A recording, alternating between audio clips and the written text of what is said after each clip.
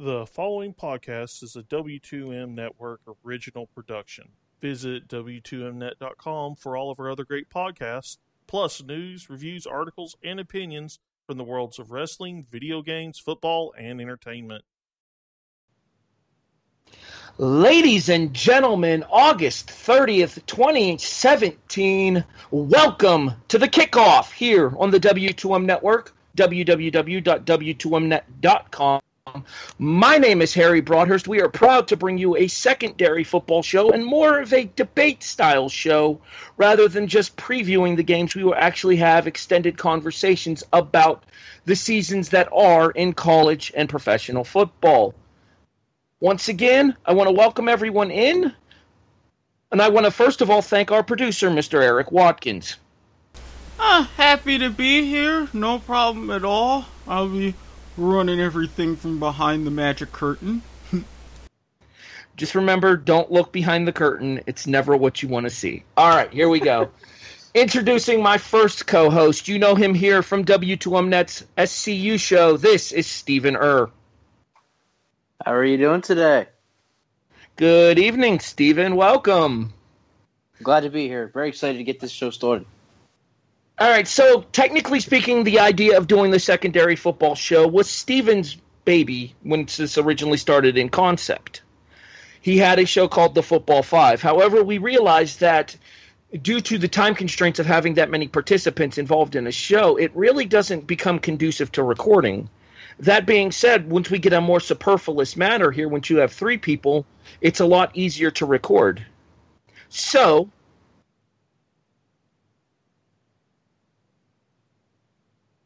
that allows me to bring in our second co-host, frequent Wrestling to the Max contributor, Brandon Biscabing. Hey, what's up? What's going on, Brandon? Good to be back on the show with you. It's been a while. Yeah, it's been a while since I've been on any podcast, so it's good to be back. It's good to be back on the air. All right, so let's give everybody a preview of what they can expect coming from the Kickoff here going forward.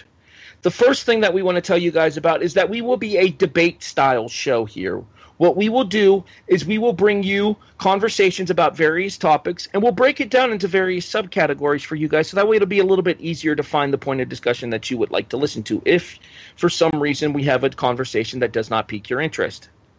Some of the ideas that we've tossed around include segments called Get It Together, which was Steven's idea, where we talk about a team that is underperforming, be it in the National Football League or in college football, and we describe our thoughts in order to help them turn it around.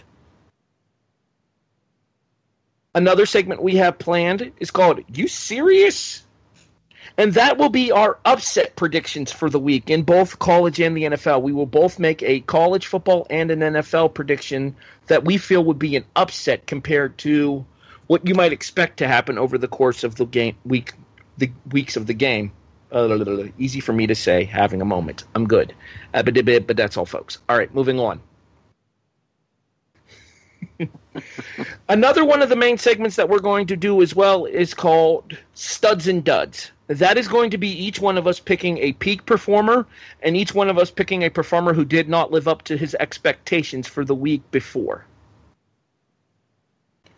I believe there were a couple other ideas tossed around, Brandon. I believe you had one that you wanted to talk about here, so I'll go ahead and cede the floor to you. The main one that I have, and this is just in general, a buy and sell type segment where we give some ideas, some topics of discussion, see, like if a team is doing really good, buy or sell if they're a legit contender, something like that. Seeing how legitimate certain teams are and certain players are and stuff like that.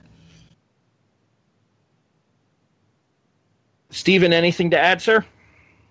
No, but one of my favorite segments on the show going forward is going to be the You Serious segment, because that's going to bring up a lot of debate. We're going to have different debates on who we think, which team will upset which team. And I brought this example in our group chat. I said the Jaguars would upset the New York Giants, and Harry would go off on me, and him and I would go back and forth. As Longside would put it as well. Why the Jaguars will win? You guys are telling me, it's crazy. You're nuts. Stop talking like that. Da da da. So I'm looking forward very much to the You Serious segment here on the Kickoff. All right, the other two segments that we were discussing as well going forward are So That Happened, which will be our news segment, and we'll probably open the show with that most weeks. It'll be our discussion of things that have gone down over the course of events for college football and the NFL, such as major upsets, such as injury news, such as record-breaking performances, things along that nature. Not your everyday, day-to-day happenings inside of the world of college or the NFL. The crazy things that happen. The last one, and we're actually going to do the first version of that tonight once we do our predictions, is called Goin' Bowlin'.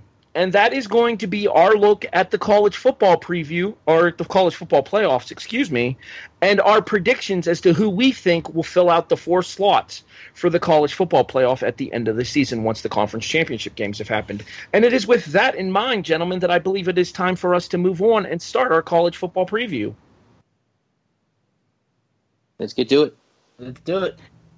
All right. Let's start, in my opinion, the best conference in college football, Stephen, and that would be the SEC. Well, we'll get to that later. Because Okay, I think Steven and I are both on the same page on this.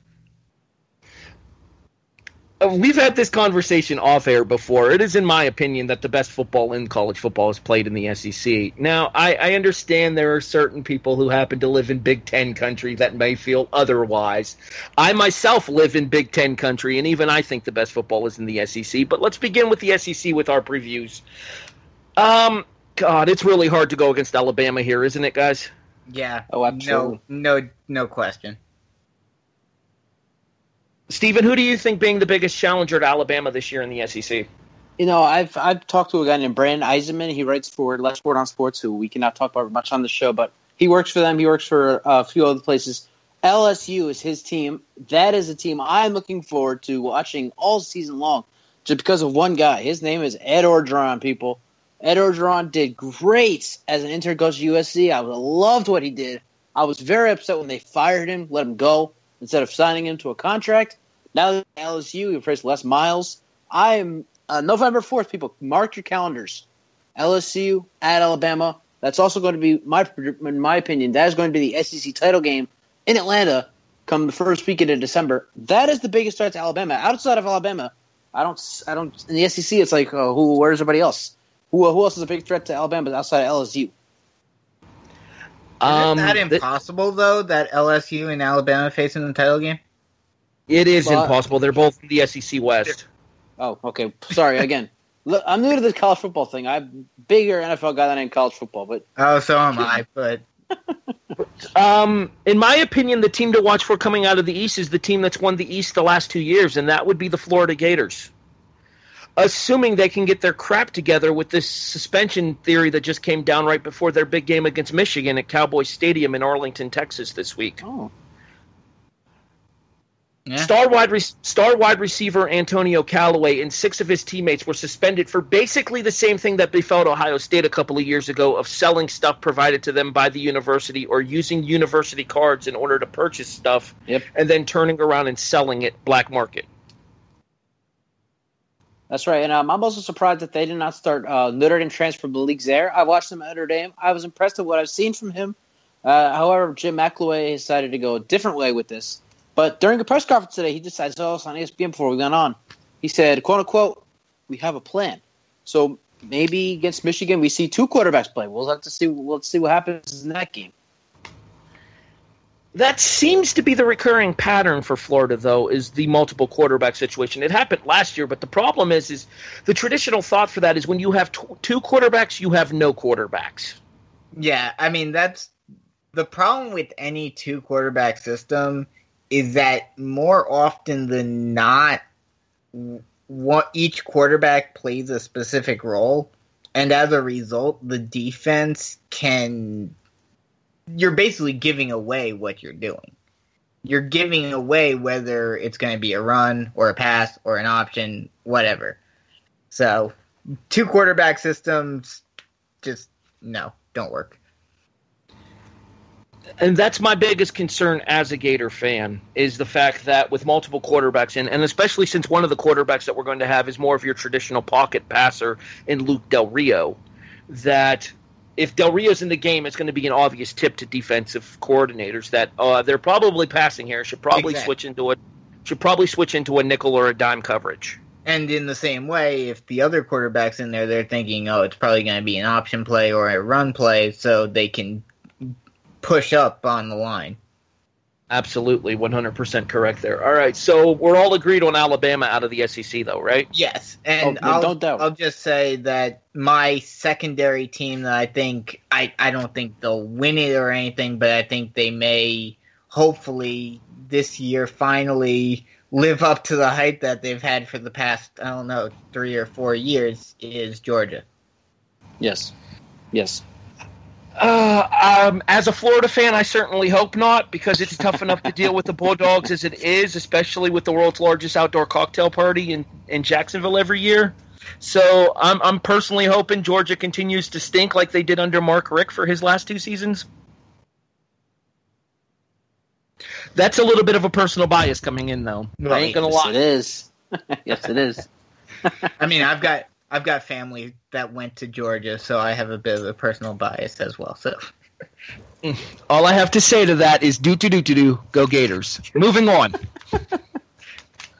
All right, let's move to the Big Ten, which a lot of people consider to be the best conference in college football last year. And frankly, with the 3 teams that came out of the Big Ten East, it is really hard to argue against that, as Michigan, Penn State, and Ohio State were all national championship contenders last year. How do we see the Big Ten playing out this year? I have kind of a bold prediction. Everybody seems to be picking Ohio State this year to win the Big Ten. I don't think so. I think this is Harbaugh's year.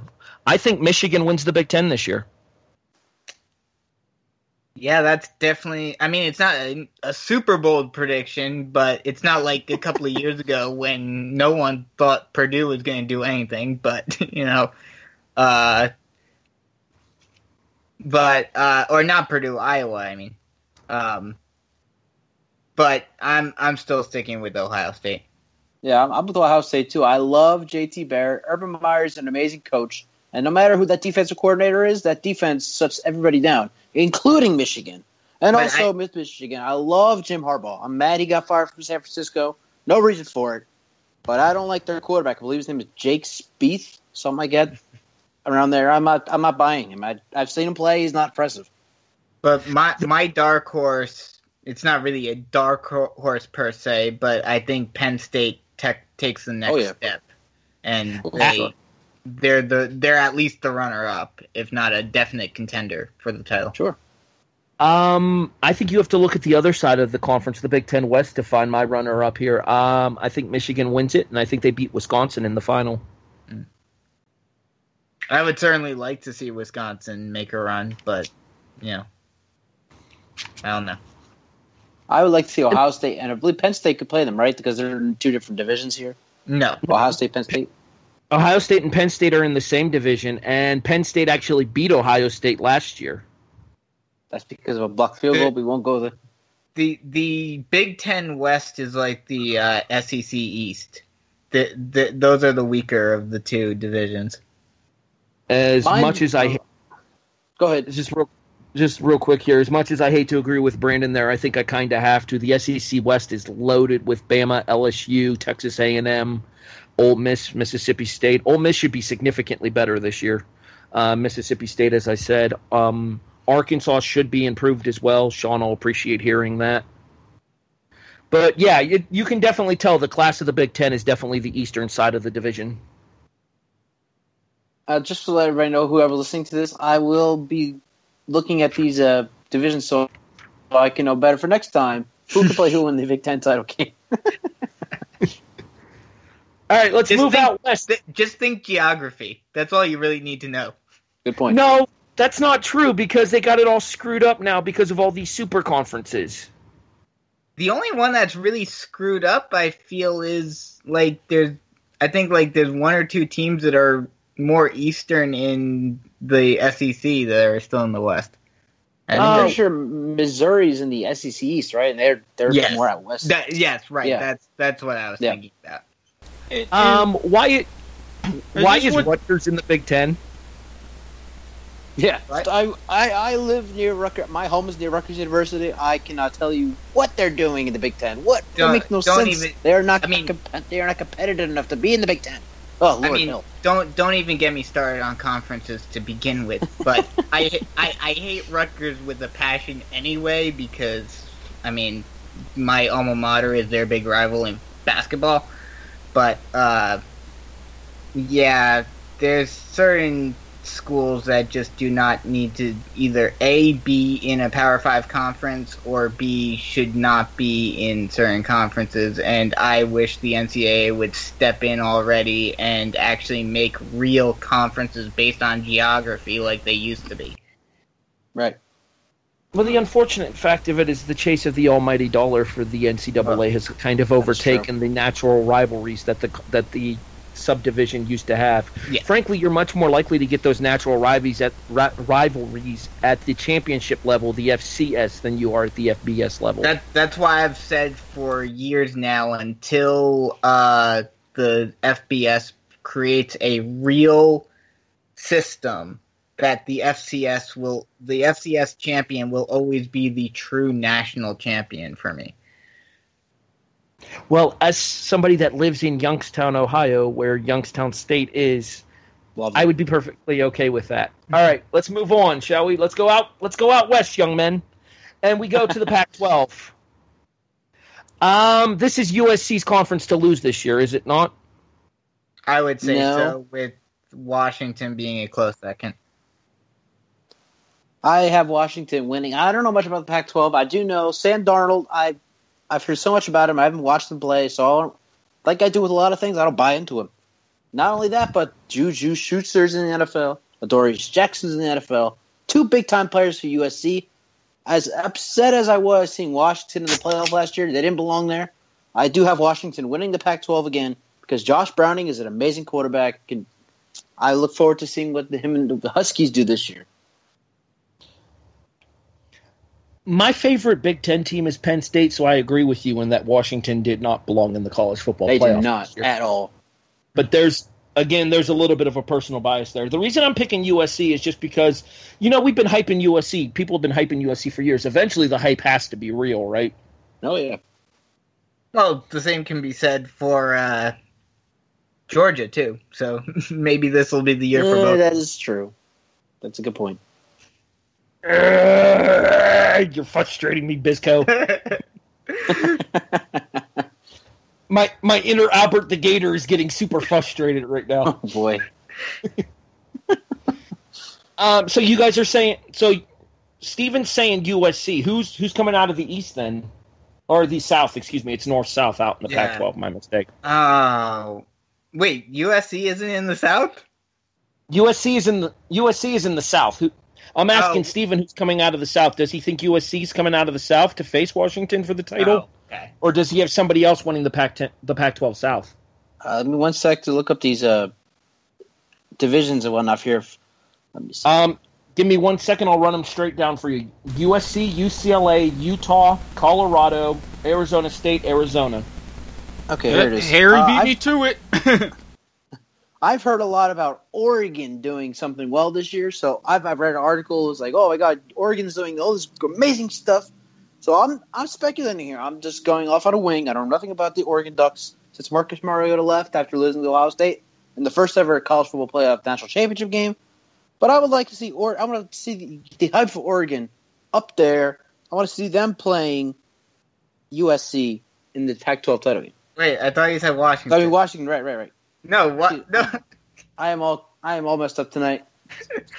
Oregon's in the North. Yeah, Oregon's in the same conference as Washington is. The South is basically California, Arizona, Utah, and Colorado. Okay, then I'm going with Washington, USC in the Pac-12 title game, and that's all I got to say about that. That's what I'm going with as well. Yeah, it's really hard to argue. That being said, Stanford looked damn good against Rice. They're definitely a dark horse. They're a team that if they did make it over USC, I would not be surprised at all. But at the same time, let's be honest, it was Rice. Well, yeah. I mean, pretty much all the games prior to conference play starting or, just warm-up games for all of these teams. Yeah, tell that to Florida and Michigan, who opened the season against each other. Tell that to Alabama and Florida State, who opened the season against each other. Unless you're actually playing a Power 5 school. Well, yeah, Rice is what? Conference USA, I want to say? Yes. Mm-hmm. All right. That takes us to the Big 12. The Big 12 is the only one of the Big 5 conferences that does not have a title game. And frankly, it's come back and bit them square in the backside in the last couple of years. Yep. For sure. So who's coming out of the Big 12 this year? I know a lot of people are behind Boomer Sooner. I don't see it. I'm going with OK State. Me too. I'm also going with Oklahoma State, but I think it'll be another very close race like it has been for the past couple of years. And I know we'll get to this later, but I don't think any of them make it to the championship. Well, let me ask you guys the big question in the Big 12 for me is, do you think Texas will be improved with their new head coach? Now that they have Tom Herman, formerly of the University of Houston. You can't really do much worse than they did. Well, last year they did decent, correct? Yeah. Last year I believe they were 7-5. Okay, because I know that it was 2 years ago where they just completely.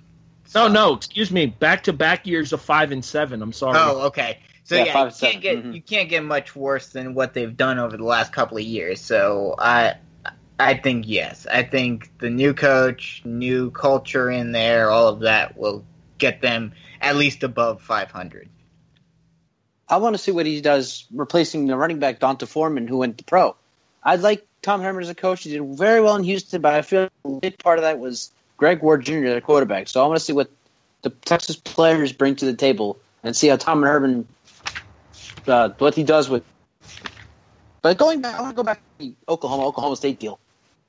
Oklahoma State's winning this by the slight margins. And I look at this because Oklahoma had the finals Baker Mayfield. Yeah, that's great. He's awesome. Good quarterback. But he just lost his top receiver in D.D. Westbrook and his top running back in Joe Mixon, both to the NFL. So that's one thing. And the other thing is that Oklahoma has one game that I feel like that is going to cost them a spot for the Big 12 title. Ohio State in Columbus. If they don't win that game, Oklahoma State's taking this with Travis Rudolph and James Washington. Okay, I want to chip in real quick because I want to throw a little bit of red meat in here as well. Do you think now that the Big 12 will have a title game, are we going to see Bedlam twice? Throwing that out they there. Are having a championship game so. even with 11 teams? Yep, they approved it, and it's going to be a 1 versus 2. That's why they moved Bedlam up, so that way they wouldn't be facing each other back to back. Then yes, I definitely think we will get that as the championship game. Well, I think it's dumb that they're going to have a conference championship game with only 10 teams. Yeah. Frankly, they need to expand, and there are 2 teams that are within striking distance of all universities down there, one of which is the university we just discussed in Houston, the other of which would be Boise State, who would be a perfect fit for the Big 12. Well, this is my bias with the geography, but I would hate having Boise State in there because that's two very big outliers in the Big 12 with West Virginia and Boise State. If they were going to expand, there's 2 very simple teams that were in the original Big 12 that they should add, and that is Houston and SMU. I guess I could see Southern Methodist as being an option. And it would keep that whole Oklahoma, Texas, Kansas thing going with them, with the exception of West Virginia, as Brandon said. Exactly. All right, so Steven spent a lot of time discussing quarterbacks when we talked about the Big 12. Let's move to the ACC, where the reigning Heisman Trophy winner, Lamar Jackson, is. Is this Louisville's year to win the ACC? I think a lot of it will depend on what happens to Florida State when they play Bama to open the season. I don't think so. I don't think Lamar Jackson has the same season he did last year. Sure, I mean, that guy went off on everybody last season. And it's very hard to have a repeat performance like that. The one team I look at is Miami. We mentioned Mark Richt. He's an amazing coach. He's had several 10-win seasons, a couple bowl wins in Georgia. Now he's taking over the Miami team that probably should have made a bowl. Probably should have been a talk to the college football playoff last year, but they just had such bad luck on this one streak they had middle of the season. And now they have Mark Richt as their coach. They're recruiting a couple 5-star guys. And I like the running back, Mark Walton, his name is. I like what he does. I'm picking Miami to win the ACC this year. Miami, I think Miami is definitely is definitely a dark horse in this because all the other top teams are all in the Atlantic, and then you pretty much just have Miami in the Coastal Division. So with that being said, maybe Miami sneaks out with a win or a win in the championship, As I said, I believe it'll come down to what happens to Florida State against Alabama to open the season. If Florida State is competitive with Alabama, then that is going to give them a renewed confidence that they can hang with the best in college football because Alabama's won the national title 2 years ago, was in the championship game last year, is widely considered to be the favorite this year. If Florida State can perform up to the level of expectations of Jimbo Fisher as well as the FSU fan base against Alabama, and who knows, maybe even knock Alabama off, I think Florida State might run away with the ACC if they knock off Bama. I could definitely see that because that would give them a huge confidence boost if they could somehow beat Bama. But it's still, I think the ACC and the Big Ten are the two toughest conferences to win this year. For sure. I would absolutely agree with that. Also, to our producer, who is a University of Miami fan, we really need to get that Florida-Miami game back on the schedule on a regular basis. Hey, I don't agree. I mean, I need something extra to look forward to other than rooting for Georgia at the cocktail party, so I'm down. I'd say I root for Florida State, but we all know that's not happening, even though I'm predicting them. I mean, in my NCAA 14, when I created super conferences, I have Miami, Florida State, Clemson all going to the SEC. Yeah, let's make sure Florida never wins another conference title. Thanks. Appreciate it. All this talk of Florida State, Miami reminds me of the days when Eric and I first met. We worked together on a Miami-based website back in 2015. This brings back such good memories. All right, so now it takes us to the best of the rest in college football this year. Is there anybody else that you feel could potentially make a run towards getting into the playoffs? Last year we saw a couple of the lower-level schools, such as 3 different teams in the American Athletic, make runs at potentially contending, and then you have to look at Notre Dame with their schedule as always being a factor.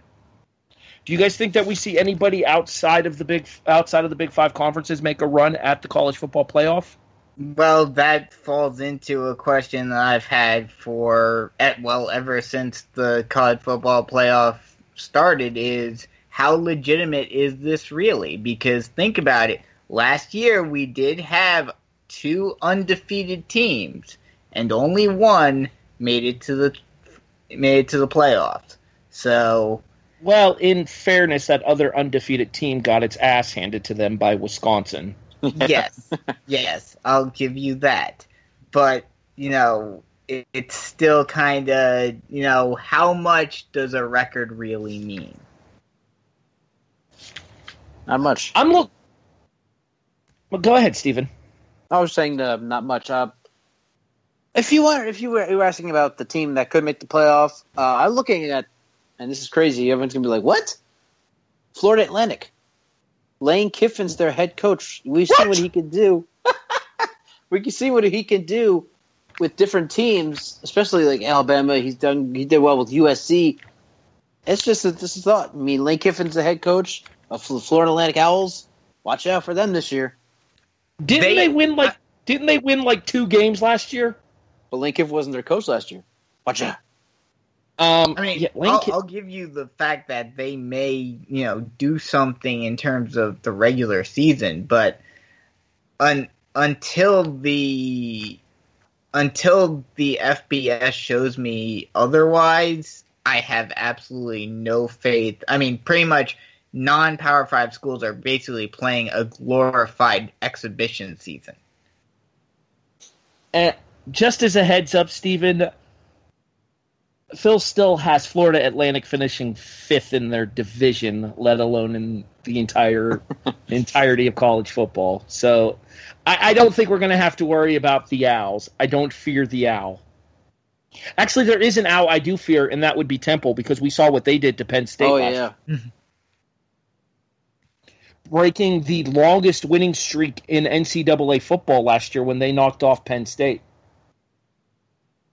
You guys care to guess who holds the record right now? For longest winning streak? Yeah, against one team. Oh, against one team. I have no idea. I'm going to go on a wing here and say Florida. That would be why I brought it up. I should have thought of that. Against who, though? Kentucky. Oh, okay. That makes sense. 26 years in a row. Wow. Yeah. It was 28 for Penn State and Temple. Damn. All right, guys, guess what? Time has come. We're going bowling. We're going bowling. Sweet. All right, Brandon, I'll let you go first here. Give me your college football playoff. Give me your national champion. I'm going Alabama, Ohio State. I'll say I think Florida State will have it, and yeah, I'm gonna have to go with USC, and I'm gonna hold out hope, and I'm gonna say Ohio State pulls it off again this year. But against 2, though. I want to ask Brandon over here. Who do you have Ohio State beating in the national title game in Atlanta? Alabama. Okay, good enough. Number 1, Alabama. Jalen Hurts, love him. Want to see him win the Heisman this year. And plus 6 Saban's the coach. Ohio State, Urban Meyer, great defense. JT Barrett, always makes plays. 3, this is where it gets a little tough here. I'm going with Miami. They had a bad streak last year. They should have won most of those games that they lost, especially one against Florida State and North Carolina. Bunch of bad losses that should never happened. And Mark Richt is their coach, so I have put them at 3 and 4. This is tough. I would put another Big Ten team in there. I put Michigan in there, and I'm with Brandon over here. Ohio State beats Alabama upset style in Atlanta next year. Now I was thinking about saying Miami myself. The only question that I have in regards to that is if they, Miami, I feel, would have to have a better record and have to beat Florida State in the ACC championship game. 100% agree. In order to even have a chance. Because even if, let's say Florida State either runs the table except for Alabama, and Miami maybe only loses one game as well, and they beat Florida State, I still think, based on prestige alone, that the voters would put Florida State in there. Well, not to mention, you have to consider the quality of out-of-conference for both guys as well. Florida State's big game, as we're talking about since the very onset of the show here, is Alabama. The big game out-of-conference for Miami is Arkansas State. Mm-hmm. Because they play Bethune-Cookman, Arkansas State, and Toledo. And the Toledo game is at home. Mm. Here's the thing that comes into play for Miami, though. They might get Florida State twice this year because they do play in the regular season. Oh, okay. Yeah, they play every year in the regular season. Oh, okay. Then if they were able to, but see, that's the thing. If Florida State lost to Alabama but then beat beat Florida State in the regular season, but then lost to them in the championship game, I think they would still put Florida State in. Well, Florida State would have to go as the ACC champion. The only way Miami gets in is if they beat Florida State in the ACC title game, but lose to them in the regular season. So, which I think I could see that happening. I mean, like didn't they put the non-champion in either last year or the year before last for the Big Ten? Yes, they put in Ohio State instead of Penn State. Yes, exactly. Right. So that's what I'm talking about. I think because of the prestige of Florida State over Miami and because of just the general feel, I think if Florida State beat Miami in the regular season, but Miami beat them in the conference championship game, they would still put Florida State in over Miami. All right, so this is going to physically pain me to say this, but unfortunately I have to. My top 4 seeds for the CFP are Alabama, Florida State, Michigan, and USC. It leaves Oklahoma State on the outside looking in. My national championship game sees... excuse me. My national title game sees Alabama winning the title and defeating... I think I have to go with Florida State here in a rematch from the first game of the season. Wow. That would be an interesting way to end the season the same way as you begin it. Well, if I'm not mistaken, isn't that this Saturday's 8 o'clock Super Game on ABC this Saturday night for Florida State and Alabama? Yes. And ironically, I believe it's in Atlanta. What? Yeah, I think so. I think it's at the Georgia Dome. Or is it at the new stadium? I don't believe the Georgia Dome is in existence anymore, so it would almost have to be in the new stadium. Oh, okay, they blew it up. I believe so. I believe it's at the new home of the Atlanta Falcons. Yes. We will be discussing the Falcons here shortly. With college football starting this week, do you guys want to give an upset prediction for college football? I mean, I'd have to take a few moments to look through the schedule. Yeah, I'd have to get the schedule. I will give my prediction for my team, though.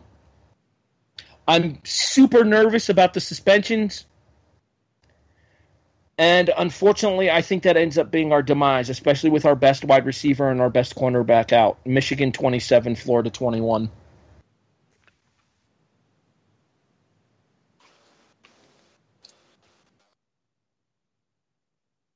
So if you guys are all square there, are you guys ready to move over to the National Football League? Yeah. Steven, you good? Sure am. I'm all good. Right, so the plan for the National Football League here is we will predict the division winners, we will name our wild cards, and we will predict a Super Bowl champion. We will not predict the full postseason. Too much of a pain in the ass to do that on a short podcast. But we can give our predictions for the 6 teams that get in, and then who our eventual champion is. Do you guys want to do this individually, or do you guys want to go division by division? Let's go division by division. Yeah. All right, I'm going to preface this by saying I am a Buffalo Bills fan. We start with the AFC East, and I do not want to announce my prediction because, frankly, I don't want it to happen. This is like the SEC. We all know what's going to happen, but no one likes it. That is 100% accurate. Yeah, there's no doubt in my mind here. New England's winning the AFC East. They're clearly the class of the NFL right now. No doubt. Oh, yeah. All right. Here's my question for you guys. Do you think we might see an AFC East team challenge for a wild card this year? You could have made the argument for the AFC East, Miami, the Bills, and the Jets. You could have made the argument for Miami before the quarterback got hurt. Oh, yeah. Yeah. Before Tannehill got hurt. Once Jay Cutler became their quarterback, it's all downhill from there. I would love to say the Bills do something, but I I just don't see it. No, I don't either. We're still a couple of years away. I'll be the first one to admit that. Truth be told, with the new coach, Sean McDermott, and basically reinstating our 3-4 defense after our 4-3 defense after getting away from the 3-4 that Rex Ryan had us running. My goal for the year is to finish 500 and have our defense be back in the top 5 amongst the NFL this year. And frankly, I think both are realistic options. Yeah. All right, let's move to the AFC North, which has been traditionally very difficult to call, and a couple of teams that should be better this year in Baltimore and Cincinnati compared to what they did last year. But to me, this is Pittsburgh's division to lose, is it not? Yeah, I would still say definitely is Pittsburgh's division to lose, but I think Baltimore is the dark horse in this race. No, everyone's gonna think I'm crazy hearing this. First of all, the Pittsburgh Steelers are the second best team. They're not going to just win the division. They're the second best team in the AFC behind New England. And that offense is there is so much high power on that offense. But I just want to go. I'm going to talk about this now. Cleveland is the dark horse. They're not going to win the division. I see them winning 6 games, but with that team that they have, the future looks bright. Cleveland's going to win 6 games. Oh God, you're funny. You're funny. Cleveland's going to win 6 games. Cleveland. There are certain teams like Cleveland, the Jets, Jacksonville. There's probably 1 or 2 other teams that I'm forgetting right now, but they have the same exact formula every single year. They draft a quarterback high in the first round thinking that that'll solve all their problems. They stink. They get a high draft pick. Repeat. Hey, I will have you know Deshaun Kaiser was a 3rd-round pick this year, not a 1st round for Cleveland. Okay, they bucked the trend 1 year. Maybe that's the year that things. I'm sure their 1st-round pick was still a skill player. Give me 1 quick second, and I will answer that for you. I have the information right in front of me. I can get that to you. Miles Garrett, 1st overall, out of Texas A&M. Texas A&M defensive end, so not a skill player. Okay, fair enough. Well, technically, they had 3 first-round picks, and one of them was a skill player in David Njoku. But 2 of the 3 were not skill players. That's a plus. That is a plus. I think Hugh Jackson has the coaching potential to turn Cleveland around. I just think it's too early, and that division's too good for him to be ready yet. Yeah. Let's move to, in my opinion, the second best division in the AFC. Let's go to the AFC South here, Steven. How do you see this playing out? I have a bunch of my friends tell me yesterday how they think Houston's going to win the division. I don't see it. Tom Savage is starting for them. What has Tom Savage done in his career? Come on. No. Tennessee is winning this division. They just got one of the best tight ends in the league in Eric Decker. Marcus Mariota is doing nothing but good stuff every single year. Delaney Walker. You have Corey Davis. Love that pick, 5th overall out of Western Michigan, mind you. That team is going places. They're winning the division this year. Well, not just Corey Davis in the 1st round this year. They also took Adoree Jackson. That's right. The cornerback out of USC. That's right. I disagree with you. Indianapolis is winning this division. Whoa! I think it's way too early for the Titans. You heard it here first, ladies and gentlemen. Scott Tolzien is winning the AFC South. Come on, I heard him. You ready for this, Steven? Go for it. 4 words I never thought I'd say on this show. I agree with Brandon. Oh, no. I'm on an island. Indianapolis wins the AFC South. With the caveat that Andrew Luck has to stay healthy. Yes, well, of course. Because if Scott Tolzien is their starter, they're probably finishing last in the AFC South. Yeah, we'll go that far. But Scott Tolzien. Not winning the division. I also think that Jacksonville will be much improved. They need to figure out their quarterback situation, but I think Jacksonville will be improved. The other thing about Tennessee, and I know he's not quite as bad as some other quarterbacks, but I think this will be the year that Mariota, being a running quarterback, will finally catch up to him. I was just about to ask that, too. That reminds me of the question that I wanted to ask before we moved on to the AFC West, and that is the fact that, and it goes for both Marcus Mariota as well as the star quarterback in the AFC West in Oakland's Derek Carr. Do you guys think that they'll be up to snuff after breaking their legs in the last game of the regular season, respectively last year? No. I mean, they'll still be respectable, but they're going to have to, especially with Mariota, he's going to have to change his game up a lot, and it's going to take a little while, and there's going to be a bit of a growing period, a bit of growing pains in the first couple of weeks. That's two in a row. That's two in a row we agree on, Brandon. I think Mariota's at a much higher risk than Carr is because Carr is more of your traditional pocket quarterback, whereas that's right. Mariota's a scrambler. And we've all seen. Even look at a guy that 2 years ago. 2 years ago, everyone thought was invincible and was a more, balanced quarterback, has been shut down in Cam Newton. Yep. Newton's another one that's been having injury problems the last 2 years as well, though. We'll talk.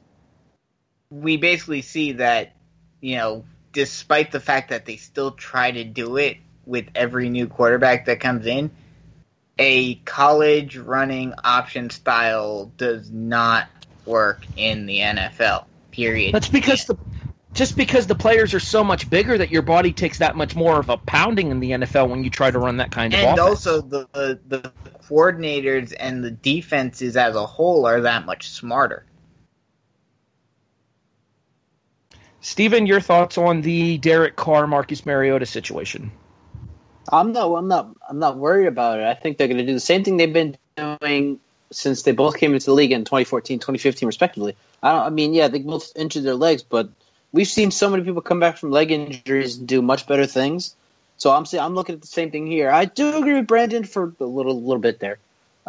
Mariota, his running could be a problem there with that leg injury. Might have an effect on him somehow. But I'll be looking for that now. I'll be looking to watch how his running game is affected by that leg. Well, I also think, too, the fact that Marcus doesn't really need to be running as much as he does, too, with DeMarco Murray in his backfield. Right, and Derrick Henry. So he shouldn't be doing much running. That may be something that saves him. Like, there's people in the backfield to take off that much pressure from Marcus Mariota, and let's move to the AFC West here. I don't know that Derek Carr can count on Marshawn Lynch. Yeah. Well, don't get me wrong. He just really, really, really has to hope that Marshawn Lynch goes back to being beast mode Marshawn Lynch. Yeah, he has to hope that those 2 years, the year that Marshawn took off did nothing but refresh him and get him ready to play in the NFL again. Because Marshawn looked like a beaten man in Seattle when he stepped away. Yes. Yep. That being said, despite Carr coming back from his injury, and I know my Raw Reaction co-host is going to hate that I'm picking this, I do think Oakland wins the AFC West. Wow. So do I. I'm gonna say Denver. What? Again, Trevor Siemian is not winning you a division, just like Scott Tolzien is not winning you a division. I think that defense will be enough that, and the pieces around him will be enough that he will be. This division, Oakland, you've got a lot of questions. The Chargers, you've got a lot of questions, and the Chiefs. They're my other team that I would not be surprised to see win. It's a toss-up between those two. See, that actually takes me into my wild card predictions because I think Kansas City gets one of the two wild cards. Yes. And I think the other wild card actually goes to Houston. I'm saying Kansas City definitely won, and either Houston or Baltimore for the other. Steven? I could see Kansas City getting a wild card for sure. For the other one, lots of good teams out there in the AFC. I would say, let's see, probably, yeah, I'm going to go Houston. I think that Houston will eventually start Deshaun Watson, and he'll get them to a wild card. I feel like Watson has excellent NFL potential if he can contain himself from scrambling as much as he did at Clemson. If he tries to scramble as much as he did at Clemson in the NFL, he's going to get his ass handed to him. Because he's nowhere near as good at protecting himself as some of the other quarterbacks are when it comes to scrambling.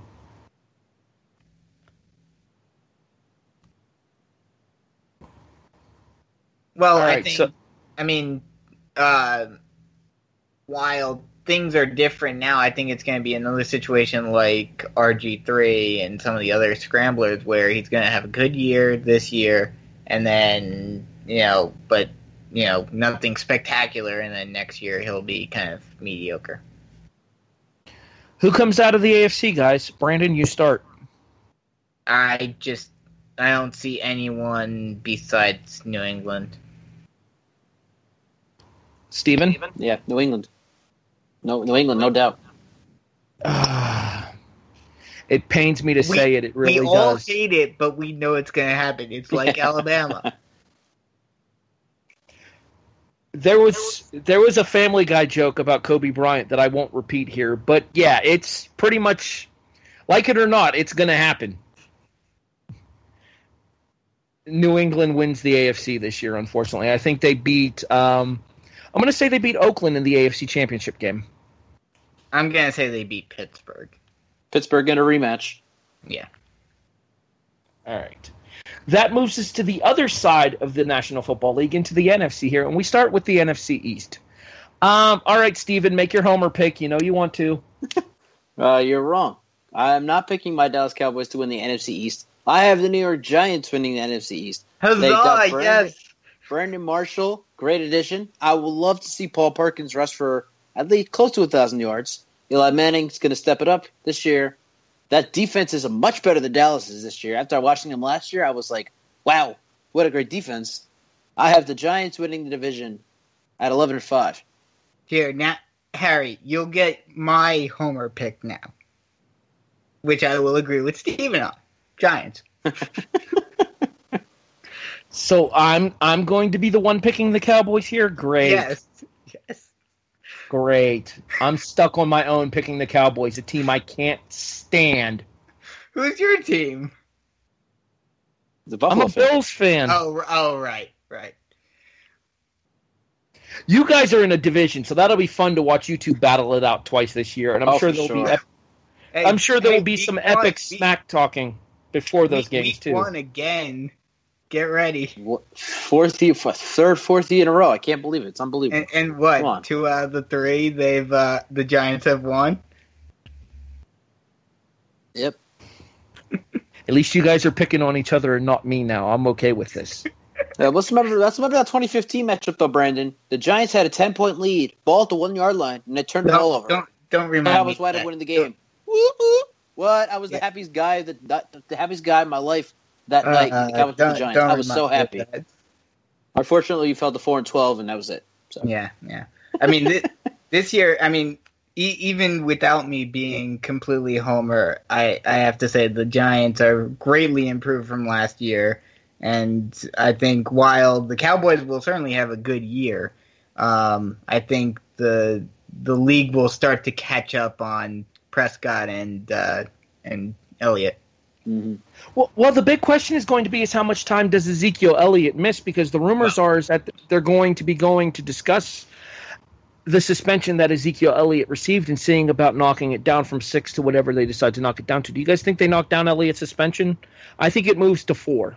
I agree with that. Whenever it seems like that's a trend in the NFL where they always put it high and then they'll go appeal it and knock it down a couple of games. So I think he'll be out for 4 games. But that's still, especially considering, their wide receiver core isn't as good as it has been in the past.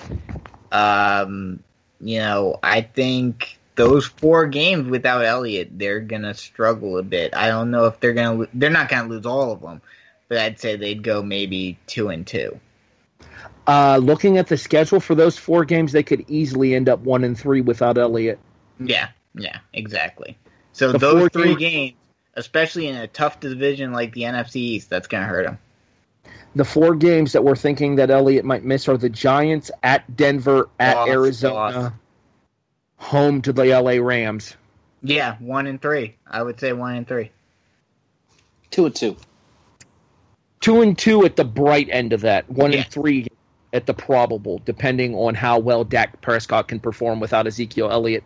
Not to mention, you have to think as to whether or not people like Run DMC can step up and carry the burden for Elliott while he's suspended. Yeah. Because we've seen McFadden carry a team before. He did so out in Oakland.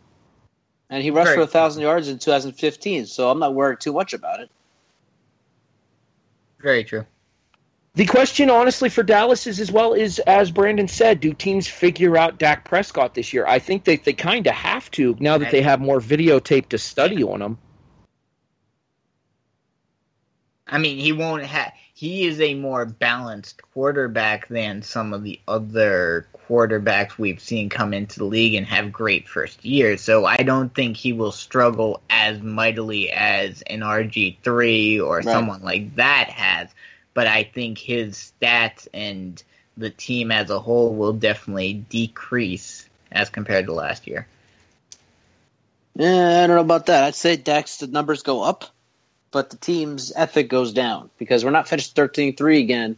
And like you said, who knows what's going to happen with Zeke? If we spend 4 games, can McFadden rush for 1,000 or do well again? We don't know. We'll have to see what happens. I will put it to you this way. McFadden will have to average at least 100 yards a game for you guys to try to pull a 3-1 out of those games with Elliott suspended. Oh, definitely. At least. Sure. I'd say at least 150. All right, we move on to the NFC North now.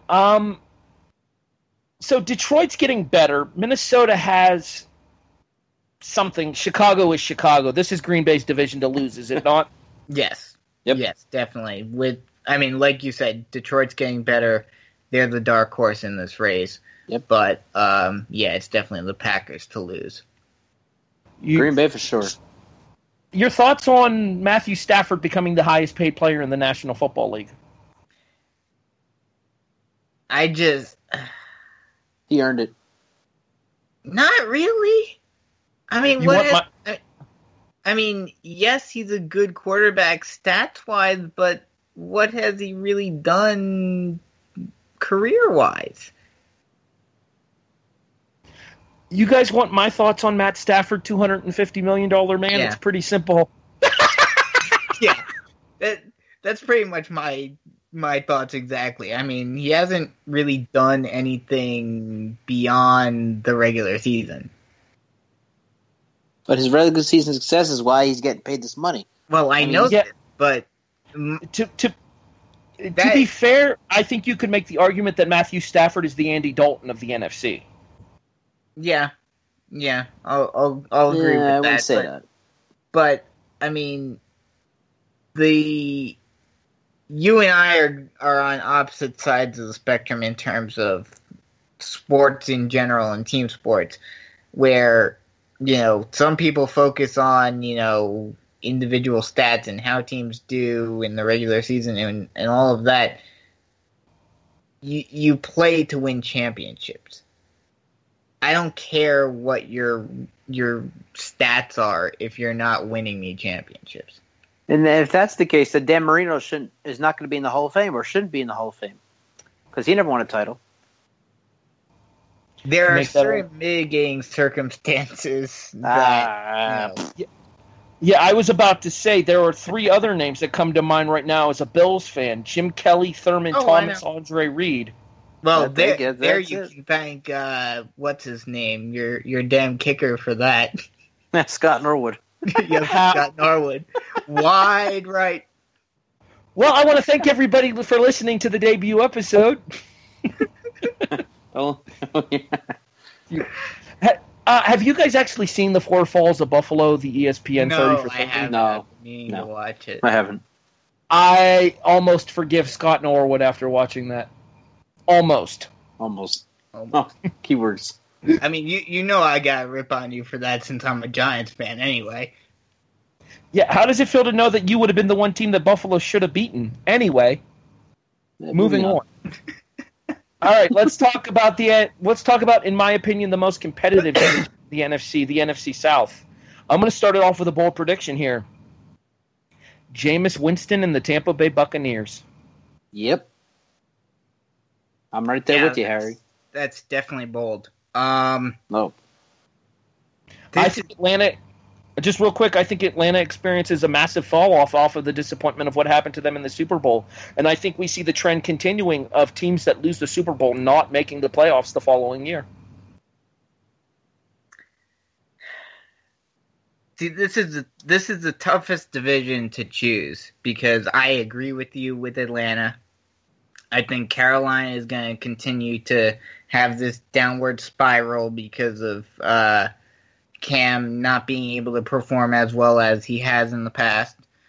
Tampa Bay, Jameis Winston, while he didn't get hurt or anything, I still think he's in that Marcus Mariota category where he's gonna have to he's gonna have to reinvent himself a bit, or else teams are gonna catch on and finally start to beat him.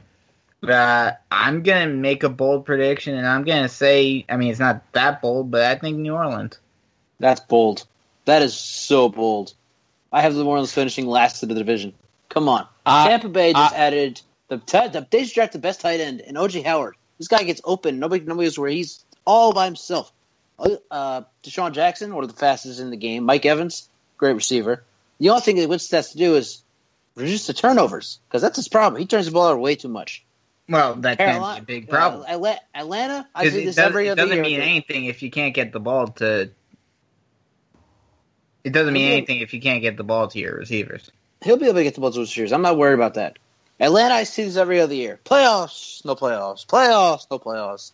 This is a year where they don't make the playoffs. They fall off the rock, like one of you guys said. I remember who it was. Carolina, they're not the same team. Cam Newton's been mediocre his whole career. He had one good year. Let's not call him the Hall of Famer now. New Orleans, 7-9, 7-9, 7-9, 7-9. They have made the playoffs in, 3-4 years. This is another year. No playoffs for the Saints. So I have Tampa win the division. The big thing for New Orleans, how will Adrian Peterson perform as a Saint? Because while I appreciate them giving Adrian Peterson to Drew Brees as a weapon, I think losing star receiver Brandon Cooks is going to hurt that team a lot more than they realize. But that's been the one problem that the Saints have had throughout the Drew Brees era, has been that they've been so reliant on Brees and the passing game. Right. That's been the problem that they've had over the past couple of years, is that everyone knows that 75-80% of their plays are going to be passes.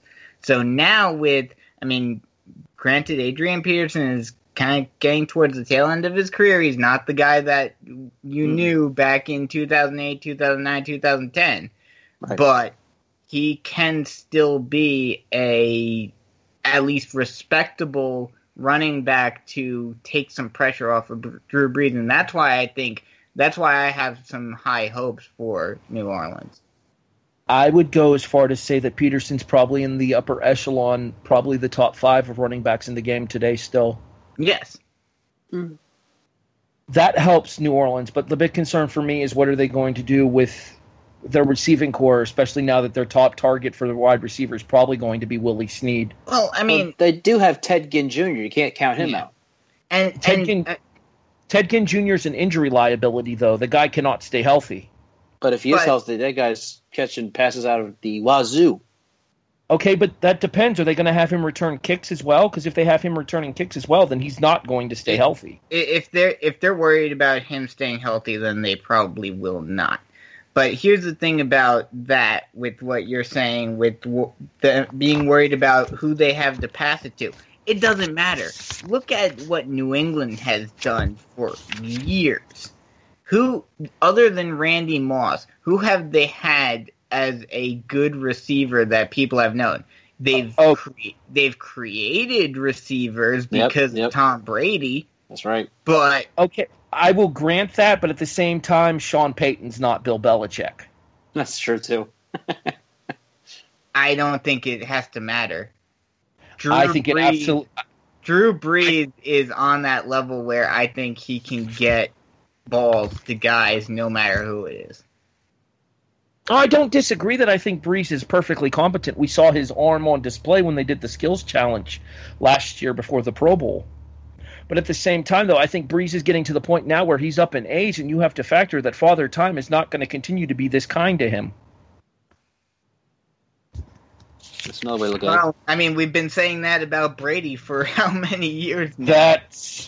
That's fair, although also fair is New England has a much better line than New Orleans does, but that's neither here nor there.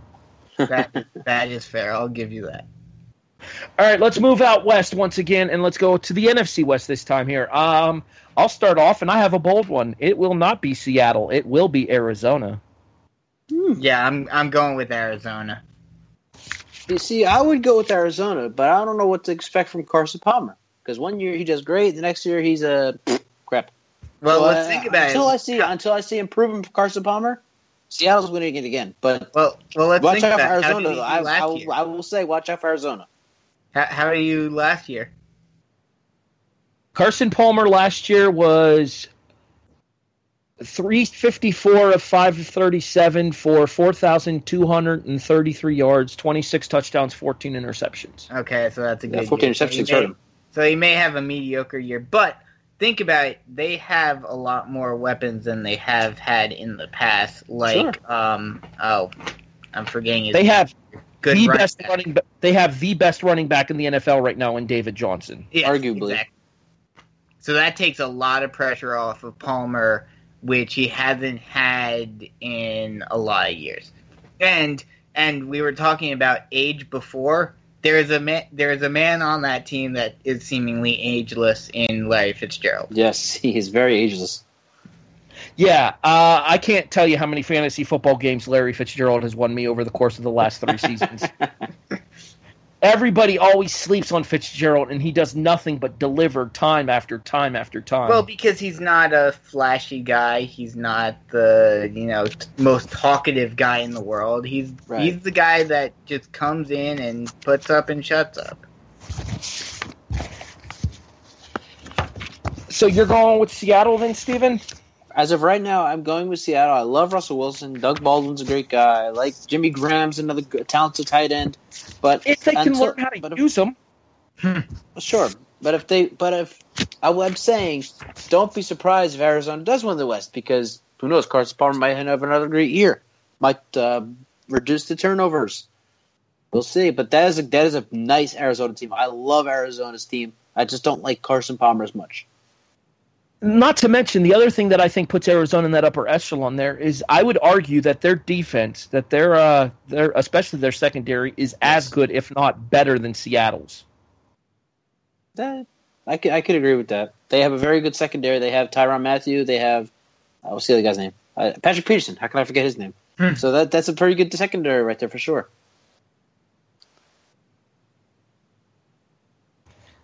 All right. Wild card prediction times, gentlemen. We have our official division winners in. Let's do our wild cards here. So you guys both picked the Giants to win the NFC East. I have them finishing as a wild card, and my secondary wild card is Seattle. I'm saying Cowboys, and I guess it's a big toss-up between Detroit, Minnesota, and Seattle. I think I'm going to have to go with Seattle. Here's one. Arizona and Detroit. My wild card. So you don't have the Cowboys making the playoffs at all? I do not. I had them at 6-10 at one point. Then I talked to a guy from Bleacher Report, and he told me about the defense, and I was like, okay, 8-8. But it's going to be an off-season. That is shocking to hear coming from a Cowboys fan. I'm curious as to whether or not Sean will have that level of self-awareness. Non-bias is a key in this business. Yes, it is. Hey, I'll be the first to admit that normally, if I don't have faith in my team, I'm the first one to call them out. Exactly. I'm a Buffalo fan. I'm used to not having faith in my team. Hey, for college football, college basketball, I'm used to it too, but they've been much better over the last 2 years. Coincidentally, right after I leave, of course. Not coincidentally at all, sir. Do we have anything we want to plug before we get out of here? We have to do our NFC predictions. Oh, we still have to do our Super Bowl prediction, too. That's right. Oh, yeah. We also have to predict an NFC champion, too. Wow, I'm really jumping the gun here, aren't I? Good thing we're here. We're here for you, Harry. It's a good thing, too, because I just completely screwed the pooch on that one, didn't I? All right, let's try. Let's continue on with our NFC champion. You know what? As much as I may not like them as a team, I think that, to me, the obvious favorite in the NFC this year is Green Bay. Mm-hmm. So I'm going to go with Green Bay coming out of the NFC this year, and I'm going to say they defeat Arizona in the conference championship game. Wow. Okay. Steven? Oh, I was going to wait for Brandon, but I'm going Green Bay over the Giants. I'm going to flip that, and I know it's a little biased, but I'm going to... What? Sorry, got something caught in my throat there. I honestly think that with the additions that they've made over the offseason, that they're going to be a much improved team. I'm going to go with the Giants over the Packers. So are you hoping for a repeat of that Eli Manning magic in the Super Bowl? Oh yes, Lord. yes. Oh, God. The kryptonite, no more. The kryptonite to Tom Brady's Superman will appear yet again. No more. I think about one episode of this show with Brandon as a Giants fan is about all I can handle. Steven, what's your Super Bowl prediction? So as you know, I have the Patriots beating the Packers in a rematch of Super Bowl 31, but things turned around here. The Patriots will beat the Packers and win Super Bowl 52 in Minnesota.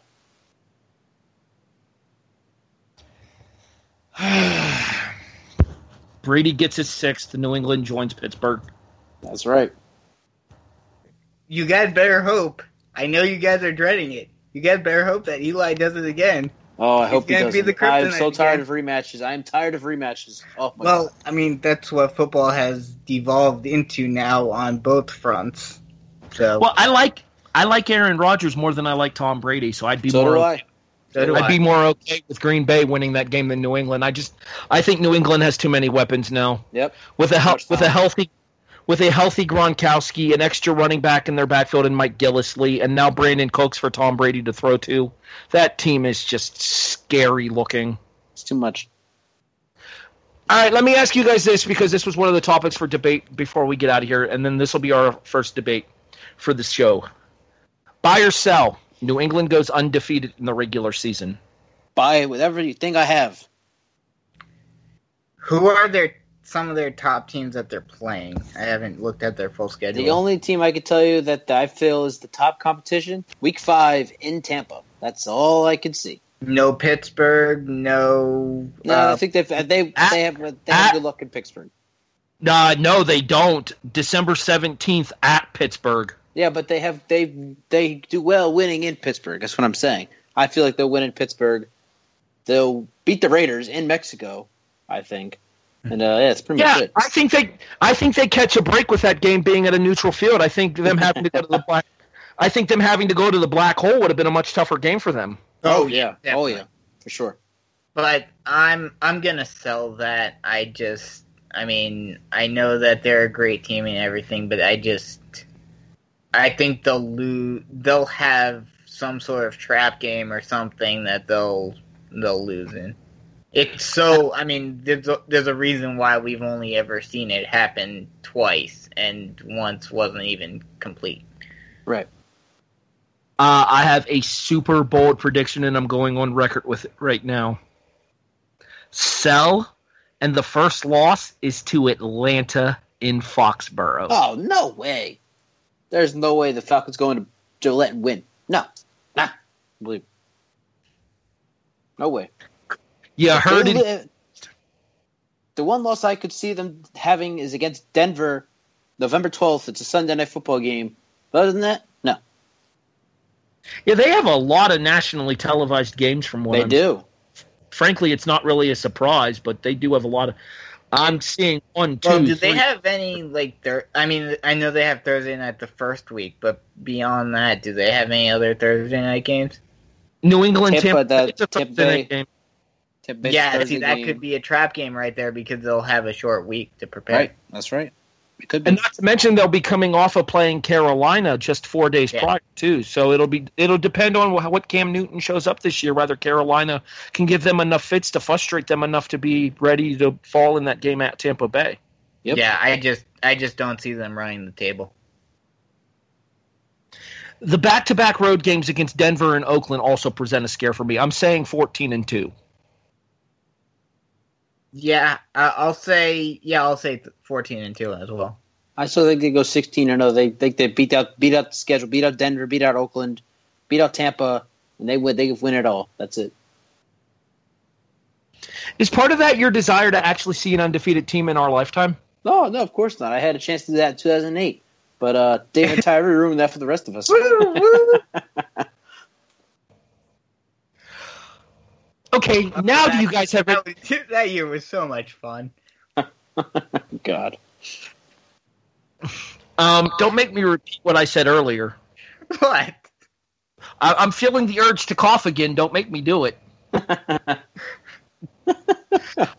Okay. Now that we've actually got our predictions for the NFC and the Super Bowl out of the way this time, do we have anything else to plug before we get out of here for real this time? The one thing for college that I forgot to ask is, and I kind of brought it up, but do you guys think that we will ever get a non-Power 5 in the playoffs?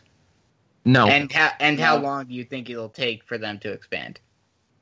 We will never see a non-Power 5 school in if it stays as a 4 team. If it goes to 8, then yes. Well, yeah, of course. Yeah, if it goes to 8. How long do you think it'll take before it does that? A couple more years. At 2020 at the absolute earliest. Yep. Yeah. All right. Your thoughts on those two subjects, Brandon? I agree with you guys that no, I don't think that a non-Power 5 will make it, unfortunately, because that's the only way I would ever consider the college football playoff legitimate is if they actually had a fair playing field. But as in terms of when they'll actually finally get a true tournament, I think I agree with you guys. I'm hoping 2020 at the earliest, but with how long the FBS survived and with all the controversy and everything, I don't think we're even going to get any sort of talk about it until at least like 2025. Yeah, it's going to be a while before we see anything changing up the schedule here because you're going to need another Boise State TCU type situation where it has to be multiple really good non-Power 5 schools. Yeah. Like the American Athletic gave them scares last year because going late into the season last year, Houston, Navy, and Temple were all looking really, really good. Well, I remember in the beginning of the regular season, people were talking about, like, at this point last year, people were saying Houston, and then they obviously flopped. But, unfortunately, there's no team this year that really stands out. No, I don't think there's any non-Power 5 school that has any kind of a chance to even. Truth be told, if Notre Dame goes 10-2, they're probably in the discussion for the New Year's Six. For sure. If Notre Dame goes 10-2, they're in the discussion for the New Year's Six as the non-Power 5 school. Well, yeah, but that's a big difference big if. from the playoffs. I like the fact that they put the non-Power 5 schools into the New Year's Six, but at the same time, I feel like the quality of competition that those non-Power 5 schools play is what keeps them out of the playoff. It's a whole lot different playing Florida, LSU, Alabama, Georgia every week than it is playing Eastern Michigan, Ball State, Akron, and Toledo. I agree with that, but I mean, look at what what goes on. I mean, I know completely different sport, different, everything, but look at what happens in basketball. You have that same concept where everyone thinks, oh, the Power 5 conferences are unbeatable, and a team like Butler a couple of years ago, or other teams from non-big schools come in and just dominate. Well, don't dominate, but, they have good runs. It's much easier to do that in basketball than it is to do that in football, because there's just so much talent spread out in basketball all across the country, whereas I think a lot of the best, biggest, and brightest players go to the Power 5 schools, and there's just no way around that. That's true. But, I mean, the top guys go to the power schools in basketball as well. But there's more spread out talent throughout the country in basketball. I think there are more kids playing basketball than there are playing football now. That's true. All right, gentlemen, do we have any plugs to do before we get out of here? I know I got a couple, but I'll go last so that way I can also throw out a plug for our host network as well. Nope. Brandon, you good? Yep. Steven, why don't you tell everybody where they can find you besides here? Sure thing. You can check out the SEU show every week on W2Net.com and iTunes, Stitcher, Spreaker, Google Play, and wherever W2Net podcasts are available. Soon to be on Around, my own website, around125.com. You'll be able to check the SEU show out, and possibly this show as well on around125.com.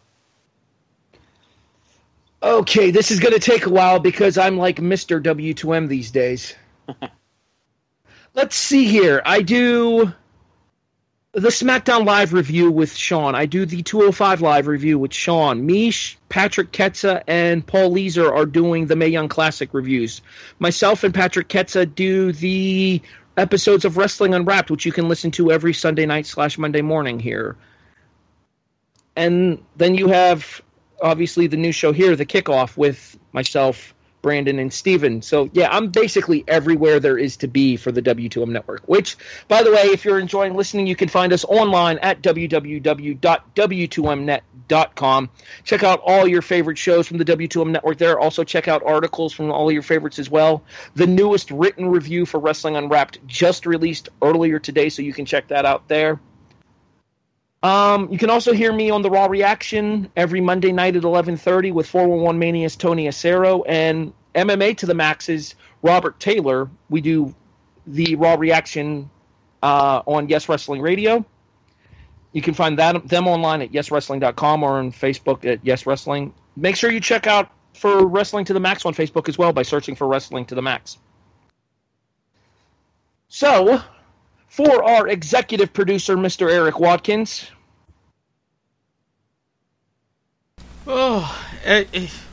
Okay. Yeah, I'm gonna have a couple of bones to pick after this show. I'm leaving it at that. All right, well, he can pick his bones once we're done.